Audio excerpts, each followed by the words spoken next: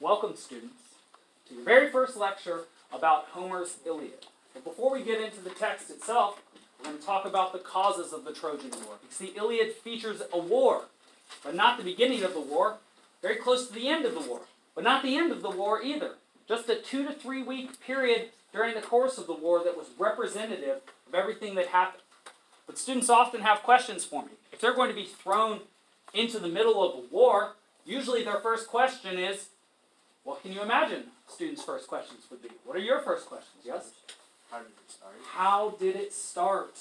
That is a very important question. In fact, if you've ever seen a fight between people happen and some authoritative figure comes in between them, usually their very first question, after yelling stop and getting everybody about or away from each other, is, what happened?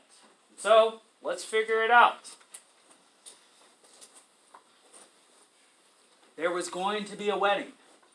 Wow, this is starting out very differently from what I would have expected. We're reading a war story, now we're talking about a wedding. We're going to be talking about all sorts of interesting things today. Well, the wedding was between two people, which is not quite right. The wedding was actually between, and remember, this is the world of Greek mythology. This is a very different world from the world we know. One man, Peleus, who was known to be a great man. In fact, he's the father of one of the greatest characters in all Greek mythology, who we will know very well by the end of this book. His name is Achilles. He is the second greatest or strongest hero in all Greek mythology. You all probably know, actually, the most famous character from Greek mythology. Often wears a lion skin hat, a club. Is the son of Zeus, very strong. Disney movie about him too, of course. Yes? Heracles. Heracles, very good. And you know his Greek name too, Heracles. His Roman name is Hercules. I'll often tell you the differences between names because these names get translated into different languages and then they sound different. It's kind of like how if your name is Jose, you're not called Joe's. It's the same thing with Achilles. That's why he's not Achilles or something like that. In any case, this Peleus, this great man, was going to marry a goddess. Very rare, very, very rare thing to happen in Greek mythology. Not almost always, but most of the time, if there is a relationship between gods and humans, it is between male gods and female humans. Not always the case, and Aphrodite will certainly make that difference. We will see actually somebody who is an exception to that rule during the course of the Iliad. His name is Aeneas, and then we'll read a book about him called the Aeneid. He is the son of Aphrodite. But this is a little bit strange that a female goddess, and she's a minor goddess, not one of the Olympian gods, not one of the major 12 gods, is being wed to a mortal man. So it's a weird situation just off the get-go. And actually, do you want to hear something else weird about the situation? So you know who the two top gods are. You at least know the top god. Who can recall the top god from yesterday? Zeus. And who remembers what his brother's name was, who was the god of the ocean, sometimes called Earthshaker? Yes? Poseidon. Poseidon. And so both Poseidon and Zeus had major crushes on Thetis. Thetis is a water nymph. That means a very minor goddess. She's actually technically called a Nereid because she is one of the 40 or so daughters of a sea god named Nereus.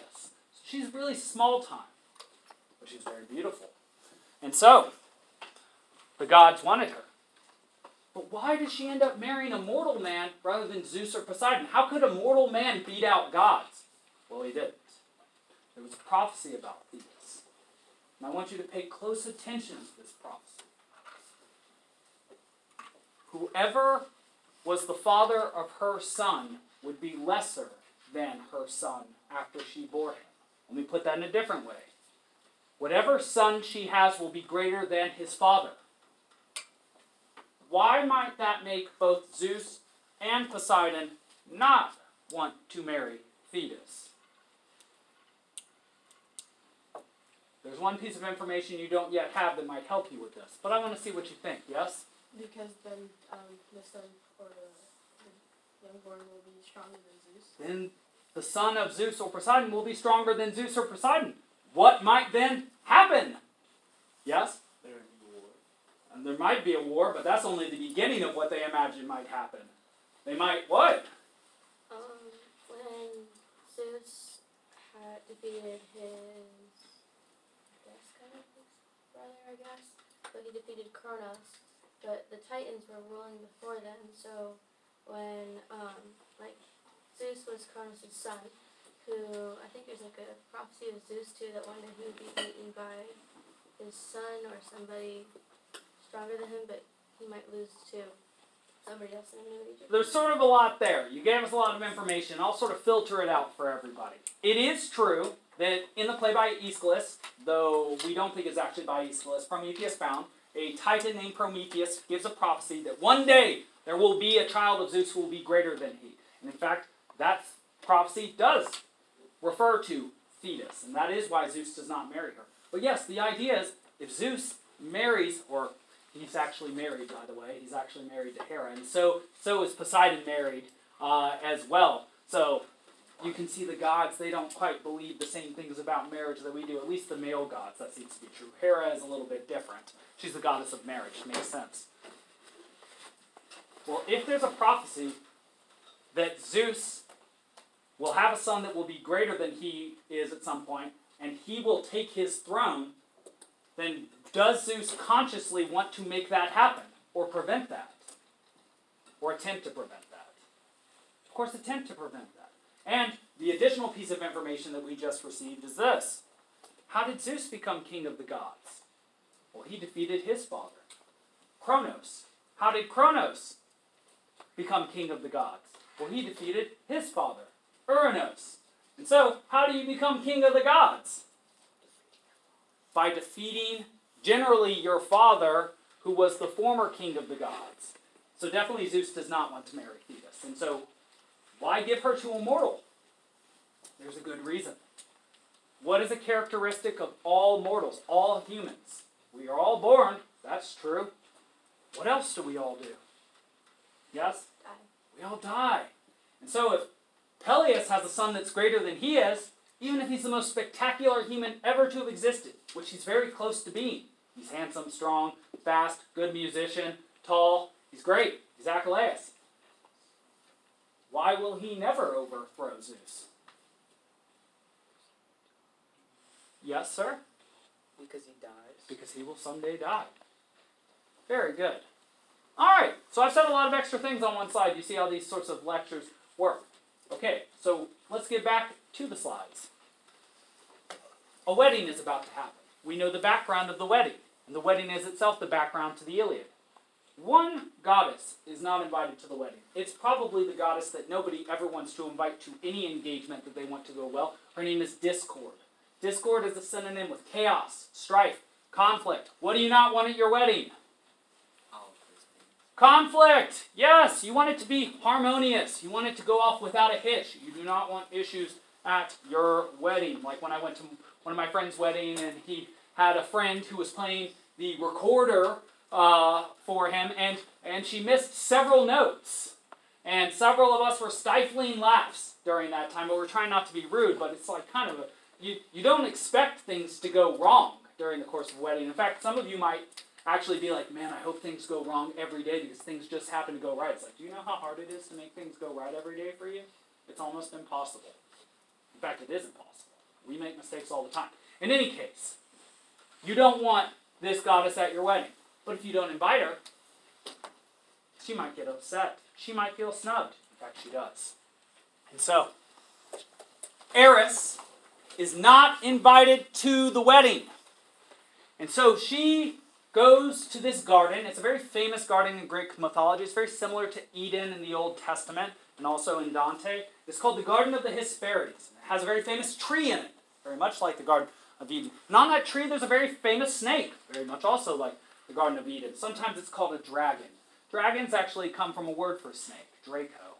And in fact, dragons are flying snakes. Of course, they're imaginary creatures that are made, they're component parts snake, eagle, and fire. You might say that they are all the things that have predated on us over time. Snakes, predatory birds, and fire. Things that kill people and have killed people over time. In fact, even if you check YouTube now, you can see pythons consuming humans over in Asia. I saw a video of that 2 years ago. Not her being consumed, but her being cut out of the snake. Snakes still get people, by the way, and crocodiles do too. In any case, speaking of conflict, This tree has golden apples on it. And on the golden apple that Eris picks, I'm going to turn it back really quickly, she writes a Greek word, because they spoke ancient Greek at this time. Kallisti. Kallisti means to the fairest. Sort of like what is the folk tale Disney puts? Mirror, mirror on the wall, who is the fairest of them all? Does anybody recall which folk tale that is? And yes, it's very similar to that, right? And so Eris took this apple with Kallisti on it, and she threw it into the wedding. It was like throwing the bouquet. And I don't know if any of you have been to a wedding before, or seen the bouquet being thrown, but how do the ladies generally act when that bouquet gets thrown? You might imagine something like a scrum, if you play rugby, or a pit of tackles, if you play football. People attacking for it. They want that. Because the old idea is that the person who wins the bouquet, do you know what the myth behind that is? Yes, in the back?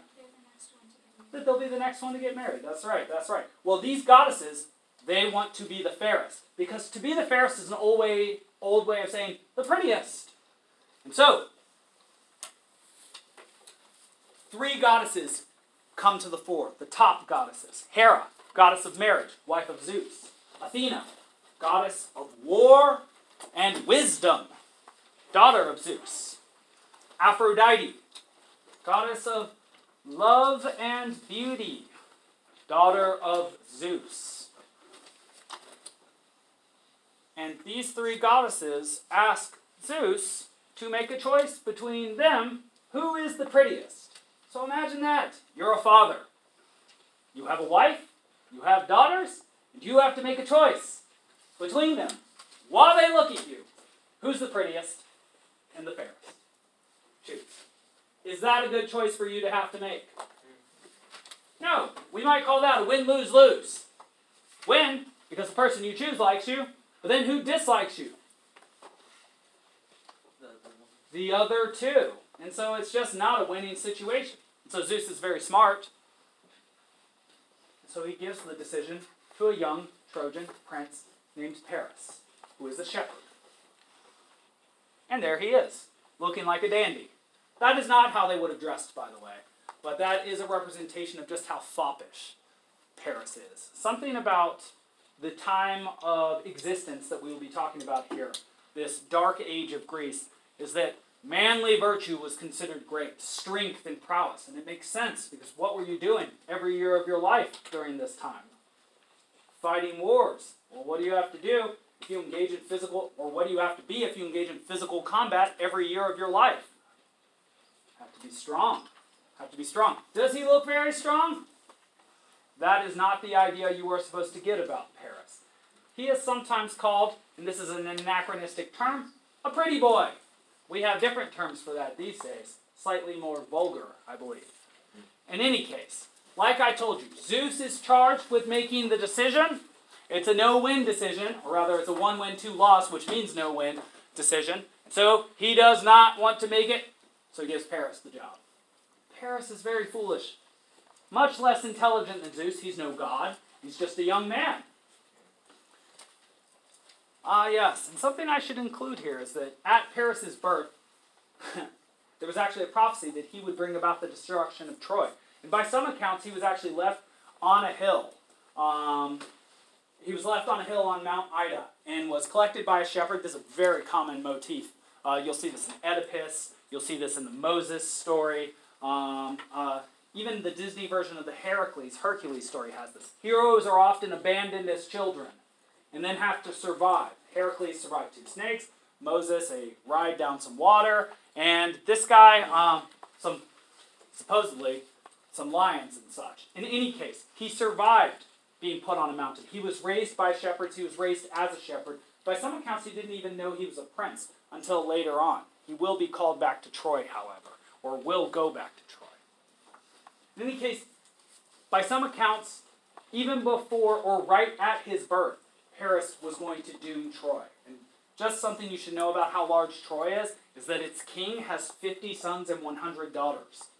And supposedly has enough rooms in his palace to house all of them. And so Troy is a giant place. And so Paris will be responsible for the destruction of one of the greatest places on earth at that time because of his decision. That's a lot of responsibility. Well, let's see. These three goddesses, they know that they are cheaters. And if you're going to compete against cheaters, you're probably going to do what in order to give yourself an advantage? Cheat. And so every single goddess tries to bribe Paris. What is it that they say? What is it that they offer? Hera. Well, she's the queen of the gods. What does she offer? Political power. Do you want to rule Paris? He says, meh, kind of lazy. Athena says she offers wisdom. But what she really offers is victory in battles. That would be extremely useful. Because these are bellicose people. They fight constantly with each other. To be able to win every battle, that's what we would imagine most people would want. And yet there is a third offer. Aphrodite, most beautiful of the goddesses. Well, she says, you can have glory in battle, you can rule all, or you can have the most beautiful woman in the world. Paris is a young man. Young men don't always think through their decisions. Which goddess do you think he chose? Yes? Aphrodite. Aphrodite, of course. Funny thing about his decision is he did not even know who he was choosing when he made his decision. The most beautiful woman in the world, he assumed, was Aphrodite. He thought he was going to get the goddess. But she then quickly reminded him, I am no woman. I'm not a human. I am a goddess. You will not be receiving me. So the person that Paris will receive as gift or as bribe for choosing Aphrodite will be the most beautiful woman in the world named Helen. Helen of Argos at this time. Sometimes called Helen of Sparta. During the course of the Iliad, she will be called Helen of Troy. One tricky thing, though, about him receiving Helen is that she is already married. And already married to a Spartan king named Menelaus. Spartan king who is the brother to Agamemnon, who is the king of Mycenae. Mycenae is the biggest Greek state at that time, the most powerful. And so when Paris of Troy takes the wife of a Spartan king who is the brother of the Mycenaean king, that means that he has angered the most powerful enemies in the world as far as he knows. Well, you steal the wife from a king. What do you think is going to follow from that? Well, Menelaus and Agamemnon raised a giant army. Over 1,000 ships if you count them up in Book 2 of the Iliad at the end of it. Something like 1,180 or something like that. I counted it at one point. I'm never going to do it again. Doesn't actually take that long. It takes under an hour. And they came across the sea, and they demanded Helen back, and then for some reason the Trojans, and this is very bothersome to all of us, for some reason the Trojans said, no, we will not give Helen back. A weird thing about that is that Paris is not the crown prince of Troy, by the way. There are 50 sons of Priam. His top son, who is supposed to become king, is named Hector. And that is their greatest fighter. And we will know Hector very well by the end of this. So Paris is just a middle-of-the-road prince. And yet, Helen is not given back, and this war begins. And the question you may really start to ponder is, what reason would Priam, the king of Troy, have had for keeping Helen there? We'll think about that quite a bit, because that's a tough question. These are pictures of, just a couple things about these pictures. Aphrodite, Hera, and Athena. This isn't a great picture. It's not deeply symbolic, but if you ever see an owl next to somebody, do you know which goddess was originally represented by an owl? Yes? It was Athena. It was Athena. Because the owl is the creature of perpetual wonder, because its eyes are really what? Wide. And it also sees everything, because it can see at what? Night. And it can also do something that you can't really do unless you want to die, which is it can turn its head all the way around. It has a full perspective. So it is itself a representation of wisdom for the Greeks. I just thought I'd tell you that. All right, so Paris made the choice. not with his brain, as we were saying, but he chose Aphrodite. And he will be awarded Helen, as I said. That's a nice picture of Aphrodite. Her animal is actually what you see here, the dove. The dove is later appropriated into Christianity as the Holy Spirit. And so possibly it means something like love, or something that exists between humans, because love only exists between humans, because it can only exist between conscious, sentient creatures, and we are the only ones that we know about. In fact, we're so lonely and wish there were so many other sentient beings that we do what in order to pretend like there are? Make movies with aliens, right? Because then we can have different species that are also sentient. Unfortunately, no species has caught up with us. All right. Yes, good. This is very, very important. I might actually end up, I'm going to stop on this slide today so that we have time to take up the composition notebooks as well as the syllabi.